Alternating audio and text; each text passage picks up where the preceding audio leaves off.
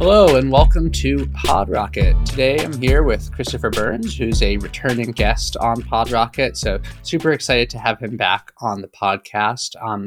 Christopher is the co-host of the FS Jam podcast, and he's also the CEO of Everfund. How are you, Chris? Thank you for having me on. Just before Christmas, before we all split up and disappear, no matter where you are, we all are in that hectic rush right now of trying to prepare everything for Christmas and making sure nothing sets on fire while you disappear for a week. Certainly know that feeling. So really glad you made some time out of your schedule to come and talk to us. So today, it'd be great to learn a bit about Everfund. So could you give me an intro to what you're building? Yeah, so Everfund is ultimately making donations and nonprofits easier. We're basically a plug-and-play donation solution, allowing you to completely bypass Stripe and all them other things that come with it and just quickly implement Everfund's plug-and-play features. And yeah, it just works. Got it. So, I mean, typically if I were building a website or any kind of digital product that needed to accept money, I would think Stripe first. And, no affiliation with Stripe, but I think we all kind of know they have a great product. And I guess I would typically think Stripe is pretty easy to integrate. So how does Everfund improve upon the experience of using Stripe to collect payments? Yeah, of course. I'm not going to come on here and say Stripe is not a great product. We use Stripe internally, and it's actually the backbone of Everfund. We use Stripe Connect Custom, so we are built on top of that. And when you think of Stripe, you think of the other big companies that use it, like Shopify, like Uber. You don't think of Stripe. You think of, okay, so that's e-commerce. They're built on top. Yes, Stripe handles the payment, but all that nuance that comes with e-commerce or booking a taxi, that's all handled by them said companies. So what Everfund is we've targeted the market at specifically non-profit donations. It's a really underserved area. And what we've seen over the period of creating the company is that we tend to get an agency that gets hired. So we get a front-end developer or an agency hired by a nonprofit to go build a website. So I go, great, I need to go build a website. And then say, by the way, it needs to have a way for supporters to donate to our charity, because we're a nonprofit. So then they go, okay, so that really simple website, normally a WordPress website, and if they're advanced these days, it's a Gatsby website or a Next website, has now turned into this bigger thing because it now involves moving parts, such as a payment. And then when we look at the payment side, you go, okay, as a developer, you'll think in your head and you go, payments equals Stripe. Really, really easy. And you think, great, Stripe's going to get me 100% of the way there. And actually, while it does, there's a lot of nuances. And what I like to say is a hidden dip, as in there's so much more than just the payment that comes to a donation, especially if you're in countries like the UK, where you've got GDPR to worry about, some marketing preferences. You then also have gift aid, that's a tax scheme, so the charity can claim 25% more, verifying the address. All these things that the developer could go first shot, I'm going to implement Stripe, but then these are all the other things that they've got to worry about on top of that, to the point is that then they're running a whole microservice that is a database, an API, address verifier, all these things. And what the charity wanted in the day was a website that was cheap and easy to maintain. Building a whole microservice for a donation system, obviously we've done it, and it takes a lot of time and a lot of nuances. So what we've been doing is lowering that barrier to entry so the front-end developer can just focus on what they're used to, HTML, CSS, React if they want to go that far, and then quickly, easily implement Everfund, a literal plug-and-play solution, 4 lines of code, and that's it. When that button gets clicked or that event handler gets triggered, it will pop up a model, and we'll handle the complete donation process, and then tell the developer when it's done, and then they can carry on doing whatever they need to do. You never leave the website. You do not risk anything. It's always up to date. And it's that to a front end developer who obviously is not skilled in payments and all these other things to think about. It really removes the risk, the barrier to entry, and actually the knowledge of knowing that what they've implemented will be continually supported no matter what changes in terms of payment regulations, because that's another thing that completely changes year on year, country by country. Got it. So basically there's all these complications on top of just the actual collection of payments that are specific to the nonprofit space, and you abstract all that away and make it super easy for nonprofits to just collect payments and handle kind of all the other data collection and compliance and whatnot. Exactly. And when we look at these nonprofits, in terms of like categories, in the latest Jamstack report, nonprofits were the eighth biggest category with a 9% sharehold. So there's a lot of nonprofit websites being built in the Jamstack area. And especially what's important about the Jamstack is you have no services, you have no backend. So you need to just offload it to somebody else to handle for you. And the biggest thing, like I said, is that knowledge transfer has been massively reduced, where the developer, instead of thinking adding the donation system is going to take weeks, it now takes minutes because, it's done for them. Integrate, and then they just hand it off to the charity to start dealing with the rest of time. Are the complications associated with collecting payments in a nonprofit different in different countries? I imagine like with taxes and just nonprofit status and those things, does that change around the world? And do you support nonprofits in different regions, or how are you kind of thinking about that? Yeah, so currently we're almost at post MVP. We're at the end of our MVP. And while we've been building our MVP, we have been UK only because that's where we're based and that's where we have a lot of knowledge with nonprofits. As we come to next year, early next year, we'll be introducing a complete rollout of multi-country support onto the platform. So obviously that's American charities, that's Canadian charities, Irish charities for us. And with that, we'll be handling all the nuances that comes with that. So that is obviously verifying the charities. And the biggest thing is not just single payments. We're so used to a single payment, but what about recurring payments? A lot of countries have different models of recurring payments. In the UK, we have something called BACS, direct debits. When in America, it's just standard transfers, I think it is, or I forgot the actual word. But it's about doing all them nuances for each country, making sure that every country that's supported is a gold standard and not losing any features. And also making sure if there's tax schemes available that they are implemented so the donors and the charities can gain more money. Because at the end of the day, one of the biggest things about Everfund is that we're trying to reduce the cost to the charities to let them focus on the fundraising, because we all know building websites is a very expensive endeavor for so many businesses.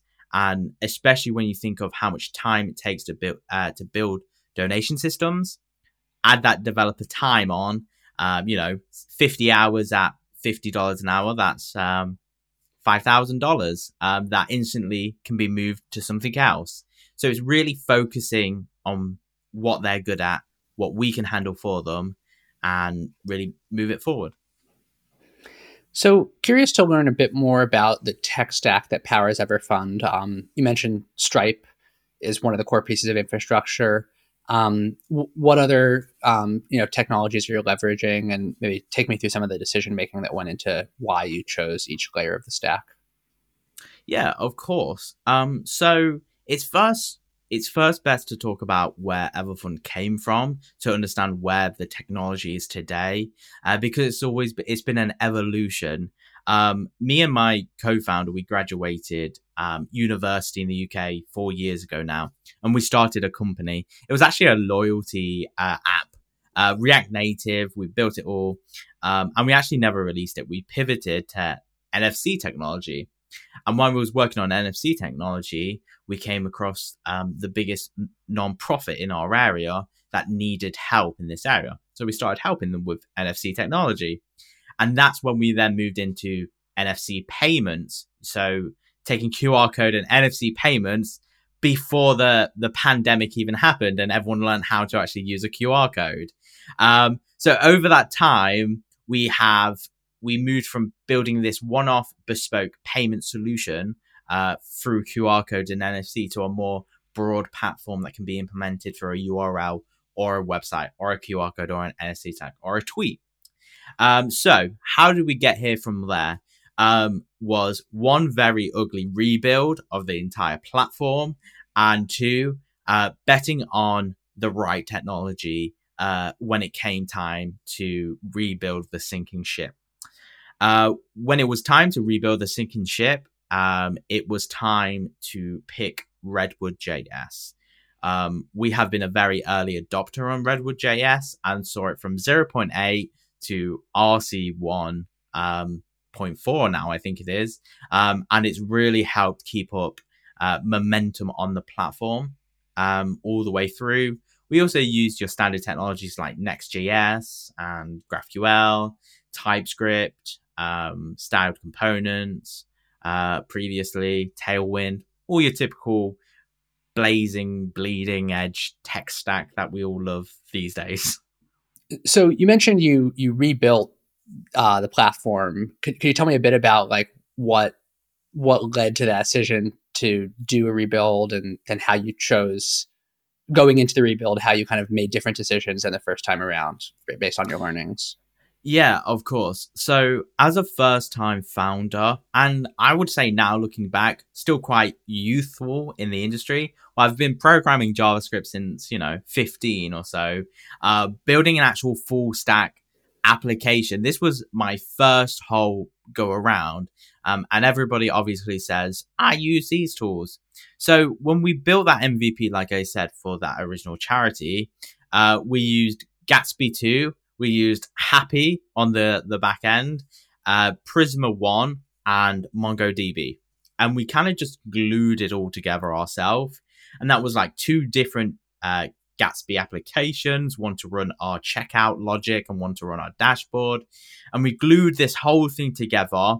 We got it out and it worked. It was like, yay, people are making money off of this. It's working. Donations are coming through.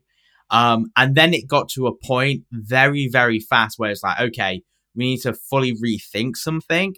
And the whole system just kind of fell apart as fast as possible, to a point where we begrudgingly say that there was no choice but to rebuild, as it's always that meme where there's two buttons and it's like rebuild the whole platform or just fix the bugs. And it was this thing of like new technologies were coming out. This was at the time Redwood was starting to be picked up. Prisma 1, and I think the biggest force here was actually the migration from Prisma 1 to Prisma 2. So Prisma 1 was obviously deprecated very fast as soon as Prisma 2 became widely available. So we had to do a full migration over, but we had none of the tools available to move it over seamlessly. So that's when obviously Redwood JS came about, and they had these, you could say, talking points of like fully maintainable into the future, GraphQL support straight out the box, authorization support out the box, and all of these things that I was building myself, I saw in Redwood JS that they all had been handled together. And instead of me building the glue was already built. And the biggest thing that it came with was that it wasn't just me making all the decisions. A lot of the decisions about how things should be structured, laid out, loading cells, success cells have been done for me. So it took that position of, I know this is my first rodeo and I'm just kind of fumbling through it, to I'm sure what I've built is good enough, if that makes sense. It's secure enough. It's built good enough. It does what it needs to do, and it will continue to do it into the future, past adding more and more features. And we took a really early bet on Redwood JS, and that bet has came out successful. Going into the 1.0, our application still works. It's not broken. The migrations have worked all the way through. So it's really, really successful that we rebuilt it in Redwood JS. And I think the biggest thing that we got burned by all of it was actually Gatsby 2, because the original platform was built off of Gatsby 2. And it went through this moment of, I would say, crisis, where Next.js came out with a lot of features very fast that very much shined a light on how bad Gatsby 2 was at that moment. And I dealt with this problem in multiple situations on multiple sites that I was working on as we was an agency moving over. And so we rebuilt our checkout logic in Next.js. So our donation checkouts are all built on Next.js. And then our dashboard and our GraphQL API are built in Redwood. And the Redwood side connects with the Next.js side through GraphQL, meaning obviously it's a open interface. And it has worked really, really well to this point with not many problems. So Inherent, the rebuild, you could say, was a necessary tick, as it did work.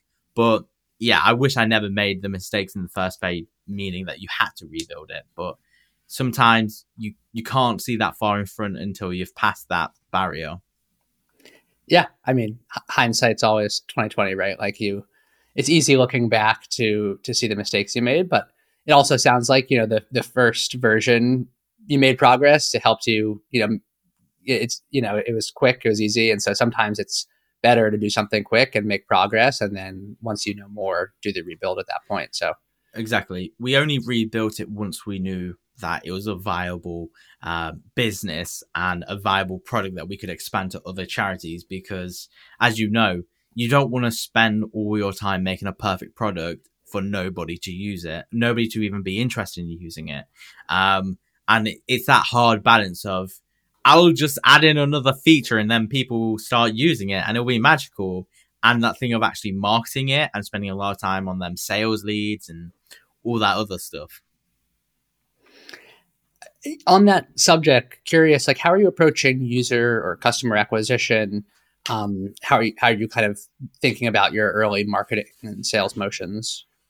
Yeah, this is actually a really interesting thought, because when we see nonprofits, they're not, we class them as in three categories. You've got your giant ones. No matter what country, you will know them. Like, for example, Cancer UK is the most giantest one in the UK. As in, it does cancer. Oxfam, Barnardo's. These are UK charities, but Boys and Girls Club, I think, is a massive one in America. All that ones. And they have developers in house. They have teams of money to spend to make more money. So they're all handled. They probably just get their developers in house to do everything. Then you got your middle size that they're decent enough. They're big enough. And they'll hire an agency. So the agency will do whatever they want because they're paying. And then you have the actual small to medium. And the small to medium are the ones that literally a volunteer has built them a WordPress website in their free time and is not going very well. But at the end of the day, it gets the job done. When someone searches that charity's name on the internet, 99% of the time, the website comes up. So we've looked at it from two ways, as in we can go directly straight to the charities. But if the charity already has a solution built in, no matter if they're happy or unhappy with it, it's normally a hard sale, because, why are they going to rip out something that works? They've already ticked the box. I can take a payment, no matter if it's the worst payment in the world or the best payment in the world. To them, it takes a donation. And then obviously you have the small to medium that they either have nothing or they use another third-party service that doesn't do what they need. The biggest ones, for example, are in the UK, Canada, is called Just Giving. It's more of a fundraising type website where somebody will say, I'm going to run a marathon, donate me money. And that's not really the right use case of a donation checkout. The donation checkout's a really specific thing to say, I want to support this charity. How do I get it done as fast as possible? So going to the donation checkout in two ways. One of them is going directly to the charity, like I was just saying, and basically saying, we're going to take out the old one, implement this new one. Fundraising goes up because now you have a modern donation solution. And then the second way that we're actually spending more time of late is actually going directly to developers. Because at the end of the day, when we look at them middle-sized charities, and even still the small ones with volunteers, you see that they've been given a task. I need to implement a donation solution. As we concluded to in the beginning, a lot of them don't have that knowledge. You know, they might know of Stripe, but actually implementing Stripe is still a big deal, even with all of its documentation. So going directly to developers at the beginning of a cycle, so it's a new website or an update to the website or a volunteer building the website and saying, look, we know you're going to need this. We're going to make it easy for you. And we're going to make it so simple that, you know, you can watch a YouTube video and understand how to implement it on WordPress. We spent a lot of time actually building a WordPress plugin of Everfund that is literally install it from WordPress and it just works. You put one line of code in your theme where you want the button to be clicked and it just works. That is massive to them people that don't have the money to take a developer on, even part-time or contractual, but they just need a way to take donations. And that's where we're going bottoms up to a certain extent. A lot of businesses in this area, as we say, if they have developers, they've already ticked the box and going, I'm going to Stripe straight off. I'm going to build all the nuances myself because they will. They're big enough to. But the smaller ones and the medium-sized ones, that's where they really need the best of today's technologies. Jamstack, perfect example, like I said. Most websites are still built on WordPress for nonprofits when actually they will be better off using a Jamstack technology. It will be cheaper and necessarily less to maintain, but getting the required knowledge is obviously a big thing. And how do you charge? Like, is it based on a percentage of spend to the platform like Stripe, or is it a different model? Yeah, of course. So Stripe handles a payment transaction fee. So that's normally, depending on your country, about 1.2%. In the UK, I think that is. So what we do is we believe the services we're providing the charity is slightly more than just a donation. So we have a flat fee of 3% on the actual donation. But we also have a feature that allows the supporter to transparently know how much it's going to cost to handle this donation. And we allow the donator to cover that. 97% of donors actually cover that. So the charity doesn't pay that fee. But then we actually have a platform fee on the tools, our donation links and our donation widgets, only because we think we're going to be increasing value tenfold. But like I say that, we do have generous free tiers that, you know, no matter if the charity is small to large, they can get going really, really cheaply and easily. And most of the time, hardly pay a penny. Got it. So when I go to donate to a charity that uses Everfund, and let's say I want to donate $100, it tells me, oh, it's going to cost $3 in transaction fees. Do you want to donate $103 to cover that? Is that exactly? Exactly. 97% of people say yes to that.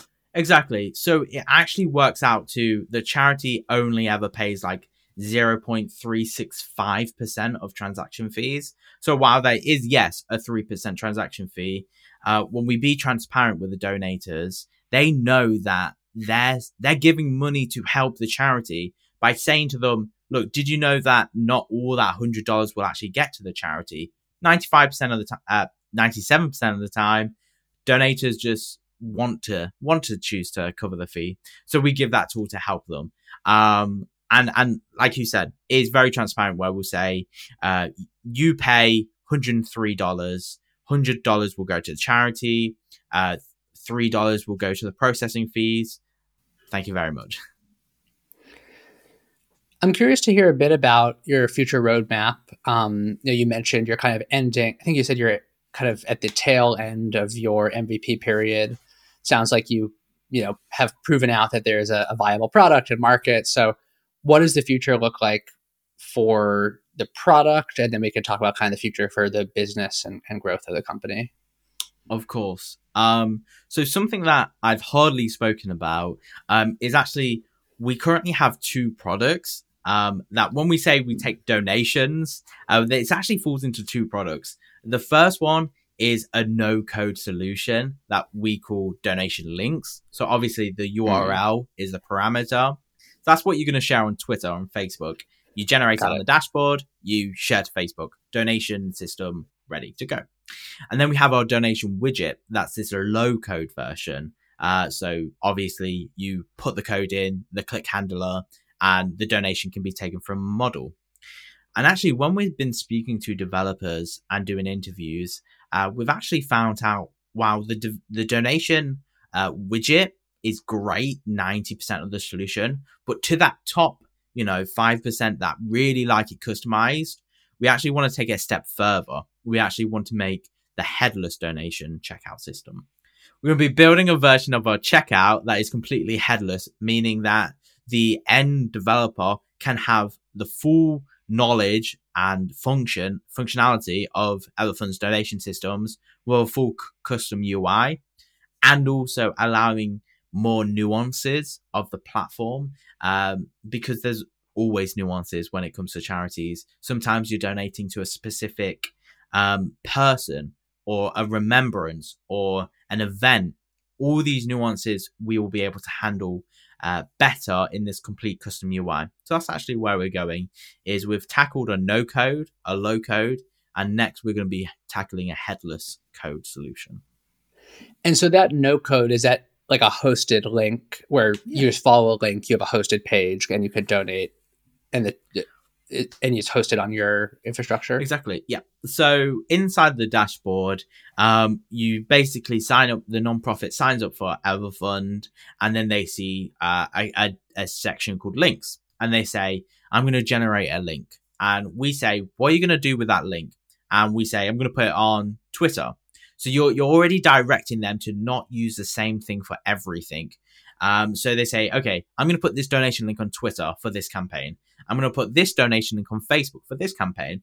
And then they'll instantly be able to see which link actually had made more money for them, giving them more insights into where to spend more money in terms of marketing budgets, in terms of advertising budgets. That's actually the no-code solution. The no-code, low-code, they're all interchangeable words. But when I say no-code, I mean this is just a URL.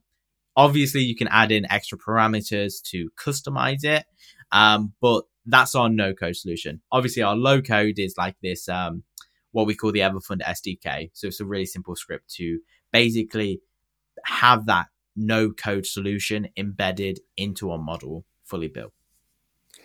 And I'm curious for the headless version, how did you kind of think about the different options there? Like, I imagine one option is just like the ability to do a lot of customization of the UI of the low code. Like maybe you provide a React component and it's stylable and people can have customized look and feel.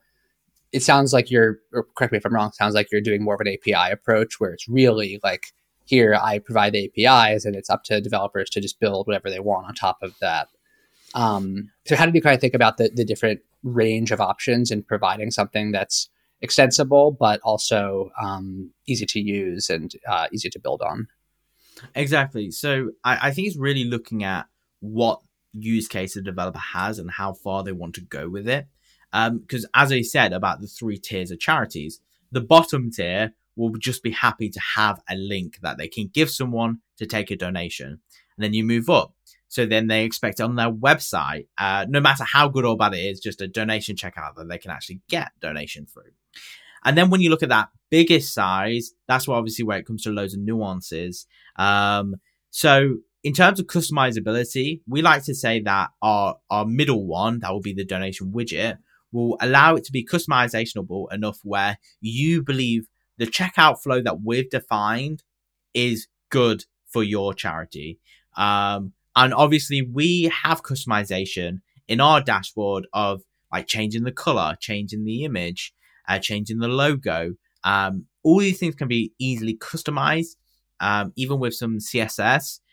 But if you define that you want a completely different donation checkout flow, you want something completely different, something that, we haven't even thought of, but it involves a donation and extra logic, that's when you're probably going to be running another microservice yourself.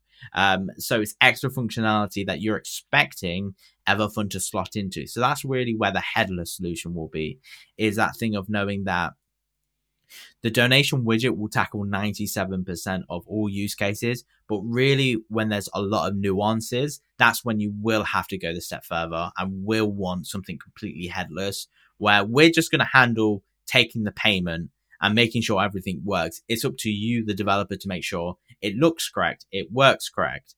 And that's really where Stripe is today. You look at Stripe, and Stripe has payment links, through a URL, through their dashboard.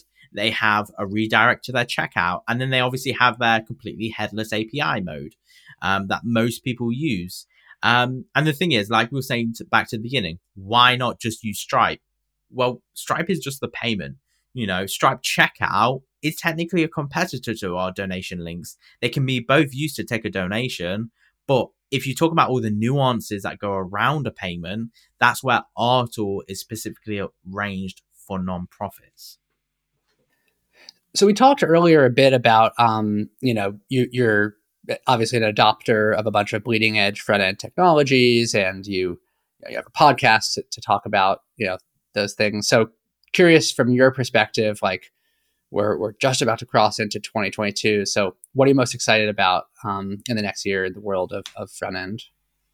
Yeah, I think we're going into the most interesting year yet. And it's going to be one of the most decisive years that I think we're going to come across in a while. Obviously, I run my own podcast with Anthony about this, and we've had so many guests on that I've been able to put a really good formulated opinion on this. And I think what we're going to see is the gear up abstractions even further to where we currently are. And as you said, I've used a lot of bleeding edge technologies, but that's only because the abstractions that they've given me, I've had to risk early technology, but the reward has been the amount of time and development that we've had on Everfund has been incredible for one developer. We've been bootstrapped to this point. We haven't had any other developers. The whole system has been built by just me. These bleeding edge technologies have allowed me to move this fast with the caveat of, they can break once in a while or completely require you to refactor them depending on the tool. So what do I think we're going to see for 2022? I think we're going to see a really good paid offering from people like Prisma, who are obviously building everybody's ORMs. I think we're going to see PlanetScale massively increase in adoption rates. I think we're going to see React become a smaller thing, actually. I think we're going to see Svelte and Vue get more of the limelight in the coming year. And I actually think we're going to see Redwood hit 1.0 properly, fully released. Blitz, obviously, a companion framework, will hopefully get to 1.0 as well. And hopefully we'll see the release of even more dev tools that we've not heard of yet. And we know as soon as we see them, we want to use them. The best one that comes to my mind is Snaplet, a tool to allow developers to copy their live database locally and take out all the redacted information. So you're basically working with live data with no personal information. All these tools, they've came about in the last year, but we're going to see a mass adoption, I think, in the next year. and hence Jamstack as a whole getting even bigger, especially with Netlify and Vercel currently taking their next rounds of funding, and also all the acquisitions Vercel has done in that space. I think this space is only going to get hotter, faster, and we're going to see a lot of innovation in the next 12 months. It's going to be explosive. I can't wait. I'm curious, one thing you said there stuck out to me, which is that you think this year React is, maybe not that React will get less popular, but Vue and Svelte and other Vue layer frameworks or Vue libraries, whatever you want to call them, will grow in popularity. Like, I'm curious what leads you to that conclusion? What leads me to that conclusion? So when I built the Everfund SDK, obviously I'm a React kid. I've used React for a long time. I also built a demo in Svelte, in Slinkity, in Vue, and got to use these other languages that everyone keeps talking about. And when I used the Vue version and the Svelte version, obviously these things, we could talk about the nuances of all the different ones for a long time. But the time it took to simply build what I needed was a lot lower in Svelte and Vue compared to React.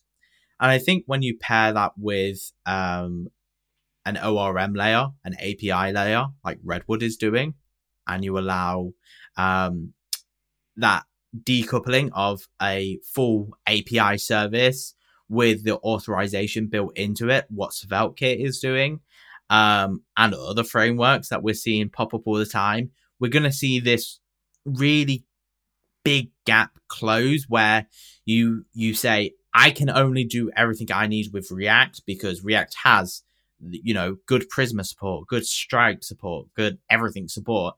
And you're going to see, what about Svelte? And it's going to take off massively in the next year, where it's not just going to be that website layer. It's going to be that whole front to back. I can build a full startup with this. And I think we're only in the early years still.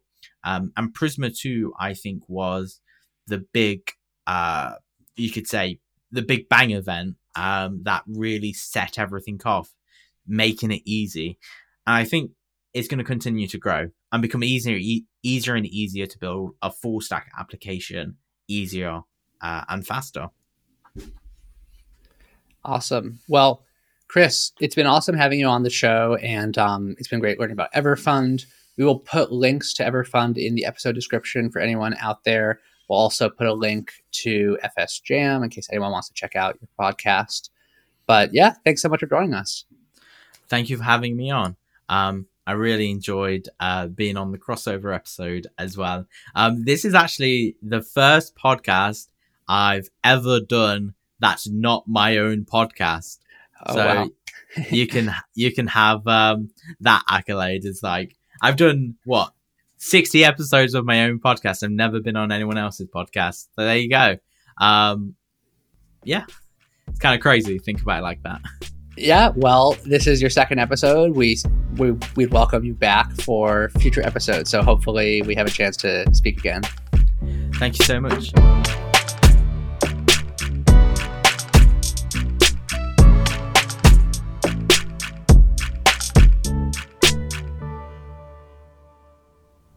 Thanks for listening to PodRocket. Find us at PodRocketPod on Twitter, or you could always email me, even though that's not a popular option. It's Brian@LogRocket.